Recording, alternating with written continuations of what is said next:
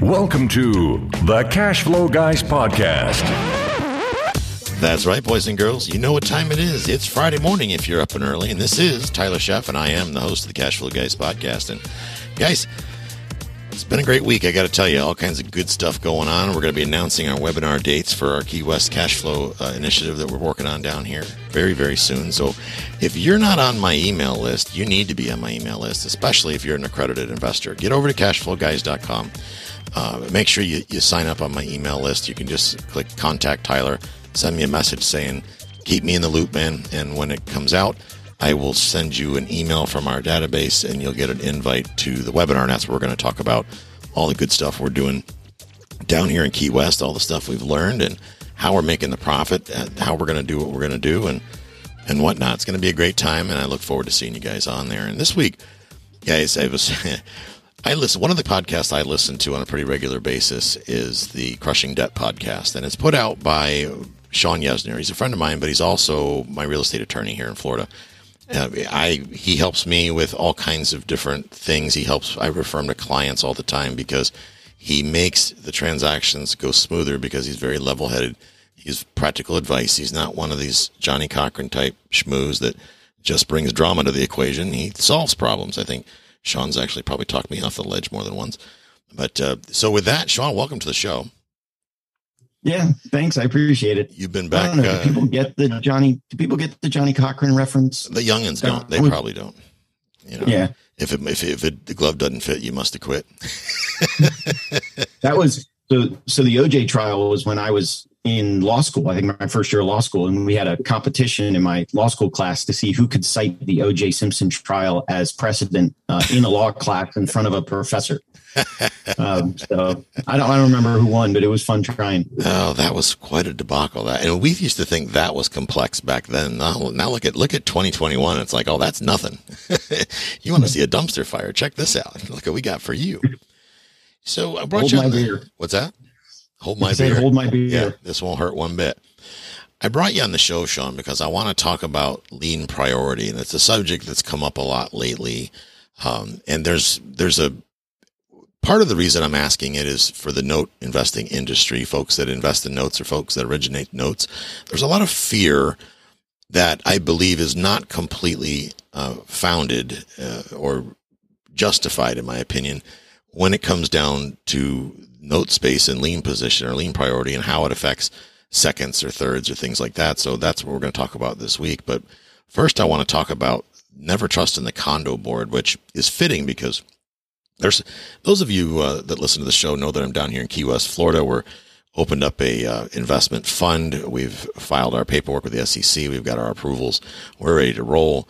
And in part, I'm out actually obviously looking for opportunity. I'm knocking on doors and looking for underutilized assets, situations where I can stick our foot in the door and we can get in there and make something better, pull out some profit for our investors. And that's where we're all, what we're looking for. And having Sean on the team, well, you know, he's a big part of when I find a train wreck, especially if it's related to deeds and titles and things like that, and I need legal help. That's where Sean comes in.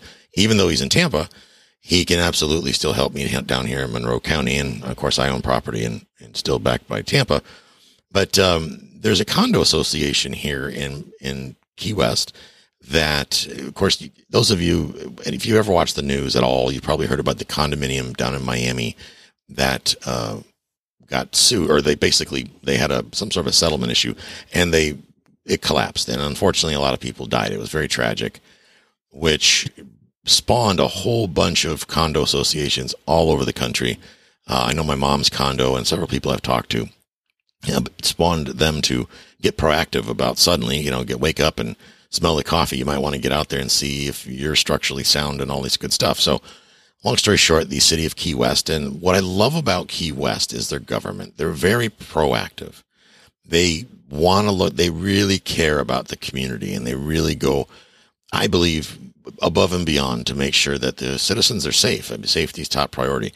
From the police department to the building department to code enforcement, and I can't believe they're just awesome people. It's amazing. And I've worked in lots of municipalities across Florida, and I can tell you, worked with code enforcement, it's not always the same. But in this case, the building department, came out and they found some issues that were pretty obvious, stairways cracking and concrete cracking and whatnot. And the long and short of it is that the building department felt that there's a very high likelihood that the building is unsafe.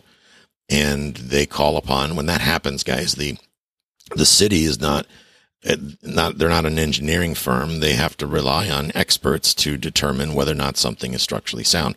So guys, when you ever hear stuff come up about structure, one of the things you want to do right away is get the opinion of an engineer, somebody that's certified, trained to figure out what's going on. I had a weird issue a couple of years ago where one of my buildings, like a corner piece, about a 2x2 chunk of concrete, pretty healthy size, just like fell off the building. And I was like, what? I thought somebody hit it with a car, but they couldn't get to it because there's concrete barricades in the way. Couldn't figure it out. Had an engineering company come out there from Tampa, and they looked at it and they found out that they figured out basically it was a stress from when they installed the fence like 6 years ago, and they drilled into the concrete. It caused a fault line, and then water intrusion got in there. We didn't see this little hairline crack, caused it to pop the corner off. So I had to have it rebuilt and whatnot. It wasn't a big deal, but fortunately I had a little bit of a sweaty moment there when I discovered this chunk of concrete laying on the ground. I thought, oh, do I have a sinkhole? So the condo board calls an engineer out there, and they discover that there's about $12 million worth of repairs that are needed to this building. They have determined that for the time being, the engineer said there's no justification to condemn the building. Nobody has to leave right now, but they do have to get repairs going immediately. There's no delay. So what does that mean? Well, that means that the association has to pay for all that, has to figure out a way to pay for this, which really means they need to figure out how to get the money together, because they don't keep $12 million in their coffers. I can't imagine any condo association on the planet keeps $12 million in their coffers unless they're ungodly massive, maybe in Dubai, who knows? So $12 million is a pretty healthy bill, especially when you've got, a couple hundred units to spread it over. So the moral of the story is the assessments are going to be somewhere between $75,000 and maybe $150,000, give or take, to get these repairs going. And that's just phase one. So first of all, guys, when you're dealing with condos, you have to look beyond the unit itself. And this is a big misconception that people run into a lot, is they assume that, I'm responsible for my unit, so I don't really have to look any further. Well, you do. I mean, yes, you want to get a home inspection for your unit. And admittedly, there's very little really to inspect inside of a condo, most condominiums anyway. Maybe the exterior windows, the heating and air conditioning, the electrical wiring, maybe a plumbing inspection, look for leaks, that type of thing. But beyond that, there's not a whole lot left, a whole lot else to fuss about inside of a condo. But the infrastructure that the condo's in, that's another story. So one of the steps that you need to take when it comes to due diligence, and due diligence is the big part of this episode today, is doing your due diligence by getting a copy of the condo board documents, number one, and go further and make sure that whoever is representing, if you got a realtor or maybe you're representing yourself, that you get a copy of the condo docs, but also get a copy of the minutes from the meetings. Okay. The condo board minutes are going to pretty much tell the story. Would you agree, Sean, of what's kind of going on, because they're required to document that?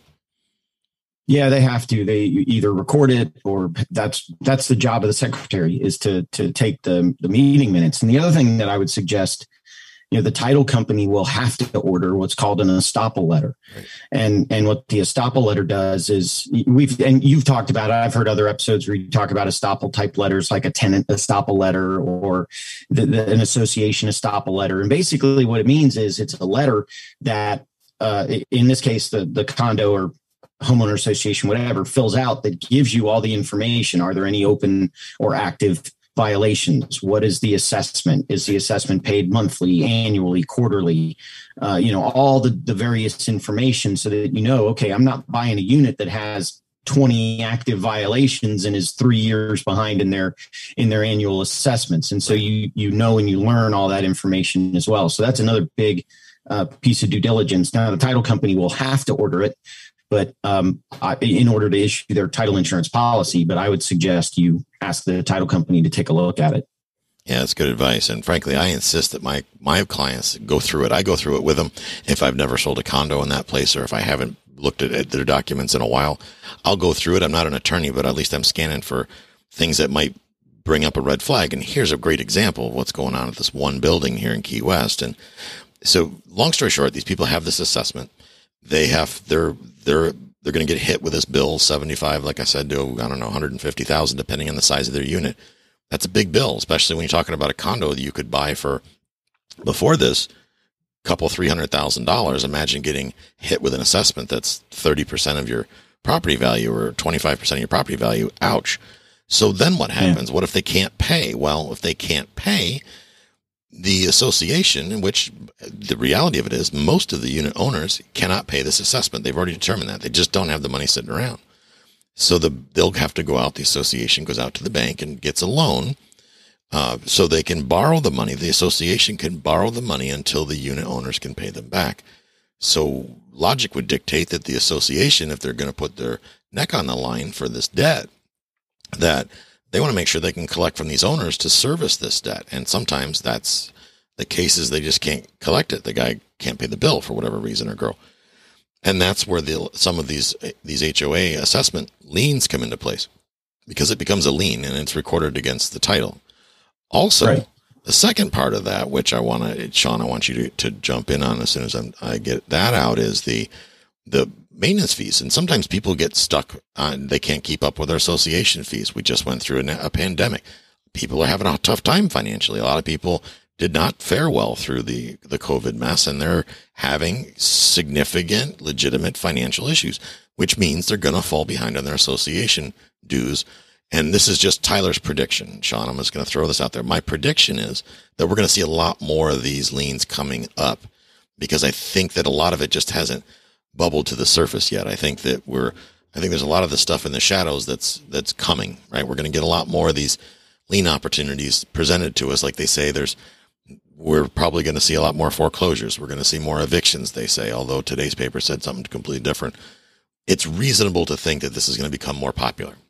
And I know that my investors, especially the folks that maybe they don't have the $50K minimum to invest in one of our deals or something like that, maybe they find a lien and it's like 10, 15 grand and they can buy this thing. And it seems like a solid investment, especially if you get to keep the condo when it's all done. But I want to hear your take right out of the gate about where's the gotcha. Yeah. So what we're talking about is lien priority. And so actually one of the parts of Florida statute that makes a little bit of sense. What Florida statute says is when you record things, the lower the number of the recording, the higher its priority. So if you have a mortgage recorded at book 1000, page 1, right, and then you have another document, the second mortgage recorded at book 1000, page 15. Well, the lower number, book page 1, is going to be the higher in priority. That's where we get the term first mortgage, second mortgage. That's how that comes about. So all of these condominium declarations, the homeowner association declarations, they were recorded a long time ago. But they all have in them a clause that says, hey, look, if you're going to buy a unit in this association, your mortgage will be superior to our declaration. And the reason for that is if they said, well, we got you, we're recorded first in time, we're superior to a first mortgage, no bank would ever lend to buy in any association ever. Yep. But with second mortgages, judgment liens, those types of things, yeah, the association's documents are recorded earlier. So they're first in priority as to second mortgages, judgment liens. That the only thing that trumps everybody is property taxes. Property taxes even trump first mortgages because, Uncle Sam gets his cut first. Sure. So what happens is we get a situation where the association says, okay, we got these annual assessments that are due, or we've got this special assessment that's due and we're not being paid. Well, like the bank, we have no other option other than to foreclose. And so we're going to foreclose our assessment lien. Right. And so they will foreclose. Now you only name people lower in priority as defendants when you do your foreclosure lawsuit. Okay. So if I'm the first mortgage, I'm going to name the second mortgage as a defendant. I'm going to name the association as a defendant. I'm going to name those judgment liens as defendants. But if I'm the second mortgage, I don't name the first. The first is higher in priority to me. So I don't, the first is not a part of my lawsuit. If I'm the association, same kind of thing. The first mortgage is not a part of my foreclosure suit because it's higher in priority. Now, the second mortgage is not. The judgment creditors are not. So I'm going to list them. If a judgment creditor, meaning somebody didn't pay their Visa bill and Visa got a judgment against them and recorded that against the house, that's a judgment creditor. So I'm going to list everybody junior to me. I can't list anybody senior to me. And so that's where people start to get into problems because they see, well, this property's worth $100,000 and there's a homeowner association or condo association assessment of like $2,000, $3,000, $5,000. I can pick up this $100,000 property for a steal, but they don't do the due diligence to see that it's the association and there's $125,000 first mortgage out there that not only sucks up the equity, but creates a deficit. I see. Okay. This, and to be clear, this is 100% avoidable. Yes. It's See, you can do a title search. I know, I think Insured Title will, I don't want to quote their prices, but I mean, title searches are typically $50, $100. Right. So you can save and the reason this came about is I had a client that invested in 3 different foreclosure sales. She invested about $30,000-$40,000 each. So it was around $100,000 total in 3 different foreclosure sales, but each one was a foreclosure by an association that had a first mortgage ahead of it. Ouch. And so she spent $100,000 to be upside down hundreds of thousands of dollars when probably less than $200, we could have done 3 title searches and figured it all out. Wow. I've talked to people that have gotten stung by this, the victims, so to speak. And I asked them the question. I'm like, well, why don't you just get a title search? Did you know that you could get a title search? And I can tell you that in every instance, except for one, the afflicted party absolutely knew that they could get a title search, but they chose not to that's good to chuckle when I think about it, but they chose not to spend the money because they were bidding on several notes at once. Is there any liability, Sean, because of to the auctioneer or the county because of the way they do this? I mean, it's kind of, I don't want to sound like a victim or a whiny brat, but it's kind of like not fair to some degree because guys got, they got 50 notes being auctioned off at the county. Is guy going to go out and do 50 lien searches or 50 title searches? Probably not. So what do you say to that guy? I mean, does he just need to zero in on 1 or 2 and pay his couple $100 for his title search and move on? Yeah. The problem is Florida law says that foreclosure auctions are buyer beware. Okay. So, I mean, you've got to come up, and I get it. If you're bidding on 50 of these things, it doesn't really make a lot of sense. 50 searches at even $50 a pop is $2,500. That doesn't make, although you hit the occasional home run, $2,500 isn't really that bad a deal, but still it's a chunk change up front. Sure. So there's got to be some kind of system. I mean, even a free, you can go in, I think every county in the state of Florida, you can go and look. So you go to the property appraiser, you find the property, you look up who the owner is, you search that owner's name in the county public records, and you can see all the lawsuits filed. In fact, you could even do it that way. You could pull the actual foreclosure lawsuit and see, and if it's a association that is the plaintiff, then maybe do a little bit more due diligence to see if there's a first mortgage out there. If it's a mortgage that's the plaintiff, you're not going to know if they're first or second position, and then maybe you might want to do your title search then. But you can search the lawsuit itself in the county public records. You can search by owner's name and find all the judgment liens and mortgages, and you can find all that stuff for free. You just got to do a little bit of digging on your own. That's why for $50, let the title search companies do it. Right. And be done with it. So, okay. Right. We designate a property, the note that we want to buy. We've got the address of the property. We run our search. We see that there's a first mortgage. And just for example, we'll say we think that, let's say we use PropStream, right? PropStream is a tool that I use, and I can look up on PropStream. I can see what the recorded mortgages are, provided that they're if they show up in the county, in most cases, they'll show up on PropStream. I haven't seen a case where that wasn't true.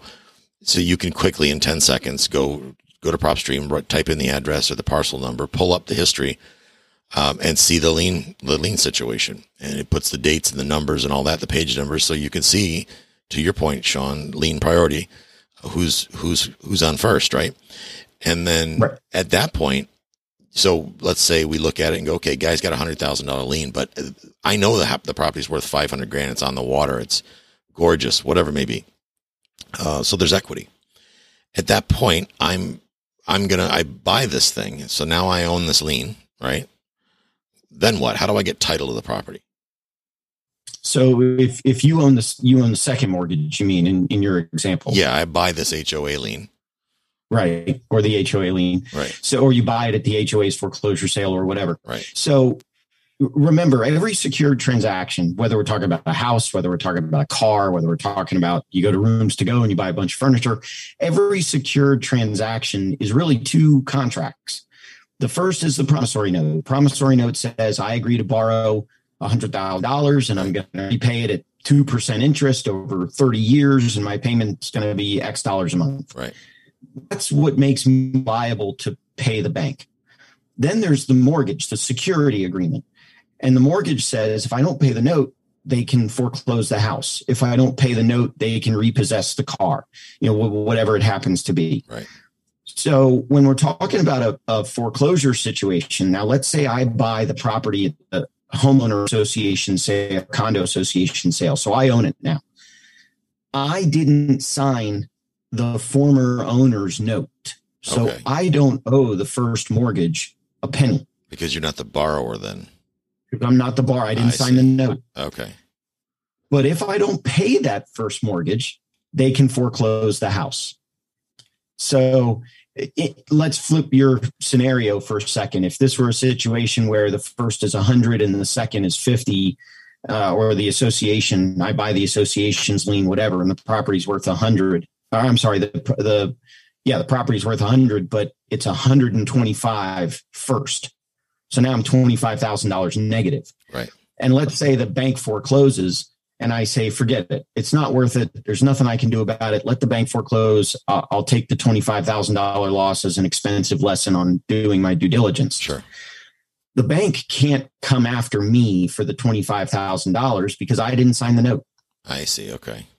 All they can do is foreclose me. Now, the problem, one of the problems in the scenario is the instant I own the association, the instant I own the property within the association can come after me.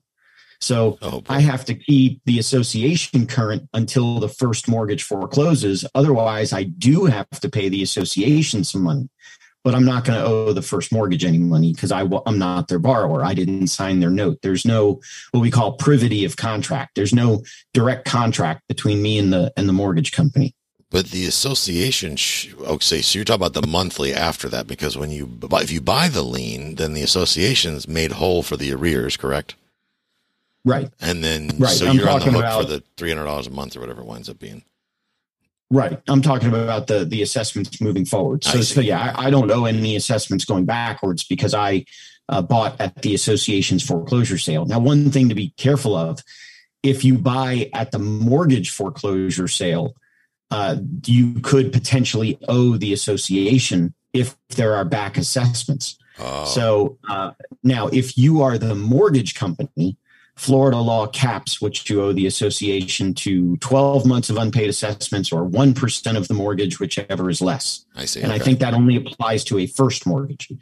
But if you are a third-party bidder, so the first mortgage has a foreclosure sale and you're the third-party bidder and you bid at that foreclosure sale, and there's $5,000 of unpaid assessments due to the association, you do owe that full $5,000. Okay. Or if you buy at the second mortgage foreclosure sale, the only time you wouldn't owe the association is if you buy at their foreclosure sale, because that pays them off, presumably. Okay. So if you buy this second, you now own it, right? You get title to the property. You can now rent it out, right? You can, provided that the condo board allows rentals, of course. Or the HOA, rather, either one allows rentals, but then you can run it out. You can keep the money. Can the first mortgage holder exercise their right, if they have it in their documentation, for assignment of rents? Will assignment of rents then apply? Or is that too complex, and is that an it depends? And that's fine if it's an it depends.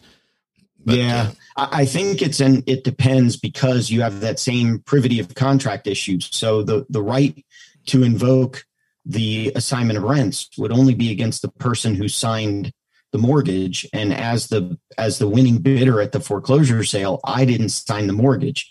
Now, at the same time, I've been doing this now 20 something years, I think. Right.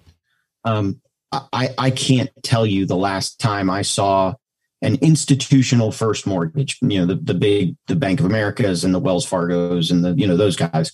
I can't tell you the last time I saw them invoke an assignment of rents provision on a residential property. Interesting. I've seen them do it commercial. They do it commercial all the time. Right. And if you held a first mortgage and you came to me and said, "Hey, let's do the assignment of rents," I've seen it done in that kind of a scenario. But I would be surprised if an institutional type, big box, so to speak, lender tried to do that in a residential situation. Interesting. So you're not saying necessarily that the language isn't there. It's just that they choose not to exercise it, really. Yeah. And the only hesitation I have is that, again, the first mortgage is recorded. Right. So when you buy the property, you take it subject to everything in the public record. And so the mortgage is recorded, so it's there. But again, I think there's that privity of contract. I didn't sign the mortgage, so how can the mortgage force an assignment of rents clause on me that I didn't sign? Right. So there's that conflict between it's a recorded document, I should know it's there, versus I didn't sign it, so I'm not in contract with the bank. I don't quite know the answer off the top of my head. Yeah, roll the dice and hope the judge is in a good mood, right? What do you say about title insurance, though? I mean, it sounds sticky. It sounds like it can be have a little hair on it when you're doing these things. How does will they even insure title on something like this? If I get one of these liens, can I go get title insurance against it for the rears or for the past? Yeah, you probably can. Now, the one problem there is the title insurance underwriter is going to say that as one of the conditions of getting title insurance, we want you to cure the first mortgage. We want you to pay off the first mortgage, or the first mortgage is going to be an exception to the title insurance policy. Okay. So if the first mortgage later forecloses, you can't go to the underwriter and say, "Wait a minute, I got a title." They're going to say, "Yeah, you knew about it." Right. So, and I know Insured Title does title insurance post foreclosure sale, but again, we know the first mortgage is there, so I don't know that title insurance is going to be the fix. Yeah, that's okay. That's good. That's good information. Well, I mean, that goes to show you there's a lot of things you got to think about, guys, when you're doing the due diligence on these things. There's a lot of different ways they can go wrong, and it all starts with doing a little bit of homework. These companies, title companies, real estate attorneys, they're out here to help us navigate the shark-infested waters of real estate investing. You pick up the phone, right? You put them to work, and you make sure that things are the way they seem. We talked about, and just while I have you, Sean, probably some of the best advice I got to thank you for that you've ever given me, which you've given me tons of great advice, is when we first met, you said, you really should consider having an estoppel letter drafted for your transactions and make sure that the tenants and the landlord or the current owner signs them pre-closing, and then go one step further and write that in as a condition of the contract. And I've done that ever since you told me to do that. And I can tell you now, I do it for my clients as well. I don't even know how many transactions I've done now where there's been tenants involved. I've lost count between playing realtor and playing investor. But the bottom line is, I can tell you in all but one instance, no, actually, they lied too. I have caught every single seller or tenant, it's one or the other, and sometimes it's both, misrepresenting either the rent or the terms of the lease or the security deposit. One of those things turned out to be not as it seems. And had I not done that step, thank you very much, Sean, I would have gotten myself into hot water, because I would have bought a place that I thought rented for, I don't know, $2,000 a month, to find out it doesn't rent for $2,000 a month. Or I would have I've actually sniffed out, thanks to you, a couple of those professional tenants that way, when I find out that the tenant's full of, you know what, And it's like, Right. oh, yeah, I'm on to you. You're in a month. Well, You're going to meet Uncle Sean. and the security deposit. So Yeah. the seller says, yeah, I got $1,000 security deposit from the tenant in unit A. And then when that person moves out and goes, yeah, what about that $2,000 deposit that I paid the landlord when I moved in? And you're like, wait a minute, we're $1,000 off here. What's going on? That's right. But yeah, the estoppel letter will flush out that as well. Man, that was a good one. Mohawk, they had this disappearing security deposit thing where the seller thought that he told the tenants, and he swears he told the tenants that the deposit is self-liquidating. Over time, it just goes away because if they've lived there long enough, he gets to keep the deposit. It's like, well, that's interesting. Yeah. And the tenant's like, oh, hell no. I've never heard of that. I've never heard of that. Yeah, exactly. It's like, in fact, I think Florida statute says rent is rent, security deposit is security deposit, and the two shall not touch. Right. Unless, of course, the landlord needs an extra $4,000, and then we make up our rules as we go along. There you go. What, you don't remember? Unbelievable. Yeah, that was an interesting one for sure. So anything you want to add before we wrap up on this topic, Sean? No, I think we covered it pretty well. And I don't want to say that the condo associations or homeowner associations are doing this out of any kind of malice or desire to trick anybody. I think they're just trying to get paid just like everybody else is. But sure. It does put, I think the key here is doing your due diligence. And I'll put a plug in for me that I've got a couple of investors that they'll pull their own title searches. They'll pay for their own title searches, but then they send me the title search and they pay me for whatever, a half hour at a time, whatever it is. And I'll review the title search and I'll say, you're buying at the foreclosure sale of the first mortgage, or you're buying at the foreclosure sale of the second mortgage, or there's real estate taxes owed. So as soon as you buy this thing, you're going to have to pay off the real estate taxes to avoid a tax deed sale, or, the guy filed bankruptcy, or, whatever it is. Right. I'll tell them, I don't see any issues. Go for it. Hopefully you get the property. It doesn't take me, I charge probably about a half hour's worth of time. And that's probably about how long it takes me to review everything. Exactly, man. That one little step can make all the difference in the world. So guys, you've heard it. I mean, this isn't rocket science. It's a very simple thing you need to put on your list and remember to do. It's got to be a must have, because then you can't sit there crying that you're a victim when you get the short end of the stick. And to Sean's point, I really can't blame the associations. They're trying to they got to get themselves paid, because if they don't, where's the money going to come from? It's not going to fall like manna from the heavens. They got to collect it from the owners. So the money's due. There's no disputing that. The money's got to be paid. Now, my only little personal beef is that it's been my experience that condo associations are like a brick wall to get information out of, try to get these people on the phone. I don't care where you are. It doesn't matter if it's Key West, Tampa, whatever. A lot of times they're very closed mouth. They'll send you the minutes. They're kind of a pain in the butt to deal with sometimes. So be prepared for that. And that's why if you're going to buy a condo, maybe not a lien, but you're going to buy a condo, I want to understand what the condo docs say. Frankly, I would even go so far as to say, if you're buying one of these liens and you're going to eventually wind up with the title to one of these things, you darn sure better understand what the rules are, because you can bet your bippy that the association's going to enforce them. The fact that you didn't read the book after you got this lien and took title to this property, nobody's going to care. They're just going to come after you. And then you're going to have to pick up the phone and call you, right, Sean? It's like, at that point, yeah. Yeah, exactly. It's going to be more expensive. It's going to be more expensive at that point. Exactly. It's going to be a lot more expensive. So I've learned the hard way that you pick up the phone and you call them before there's a problem, because Sean's it's not expensive to hire an attorney as long as you call them first. It's really expensive to hire an attorney when you call them afterwards. That's been my experience. So there's my legal advice for the day, right?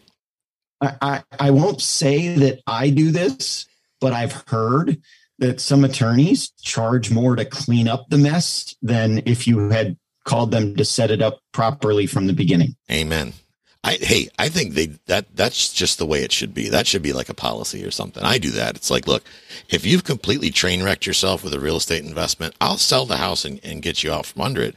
But I'm not giving you a deal, and I'm not going to feel sorry for you, because I got to work my tail off to clean up your mess. I mean, good night. It's like even cleaning companies charge more when you make a bigger mess. So that's just how it works. Too bad. So sad. So with that, we'll go ahead and wrap it up, guys. I hope you got value out of this. I know you got value out of this. Look into these liens. They can be very fruitful. There's a lot of money to be made in these, especially if you don't have a lot of capital to invest. You can pick up these liens well under $100,000 in a lot of cases. In some cases, under 50, under 20 grand. But you need to spend a couple $100s and do your due diligence. You need to get a title search. Find a real estate attorney if you're not in Florida that you can trust and have them review it. If it's in Florida, give Sean a call. You can go to yesnerlaw.com. That's YESNER law.com and reach out to Sean and his team. And I will put all his contact information in the show notes for you guys. So have a great week, and we will catch up with you next time. This concludes today's episode. You don't have to wait till the next episode to learn to earn. Head over to cashflowguys.com and contact Tyler and his team for more powerful tips and ideas so you can start generating multiple streams of income and escape the rat race.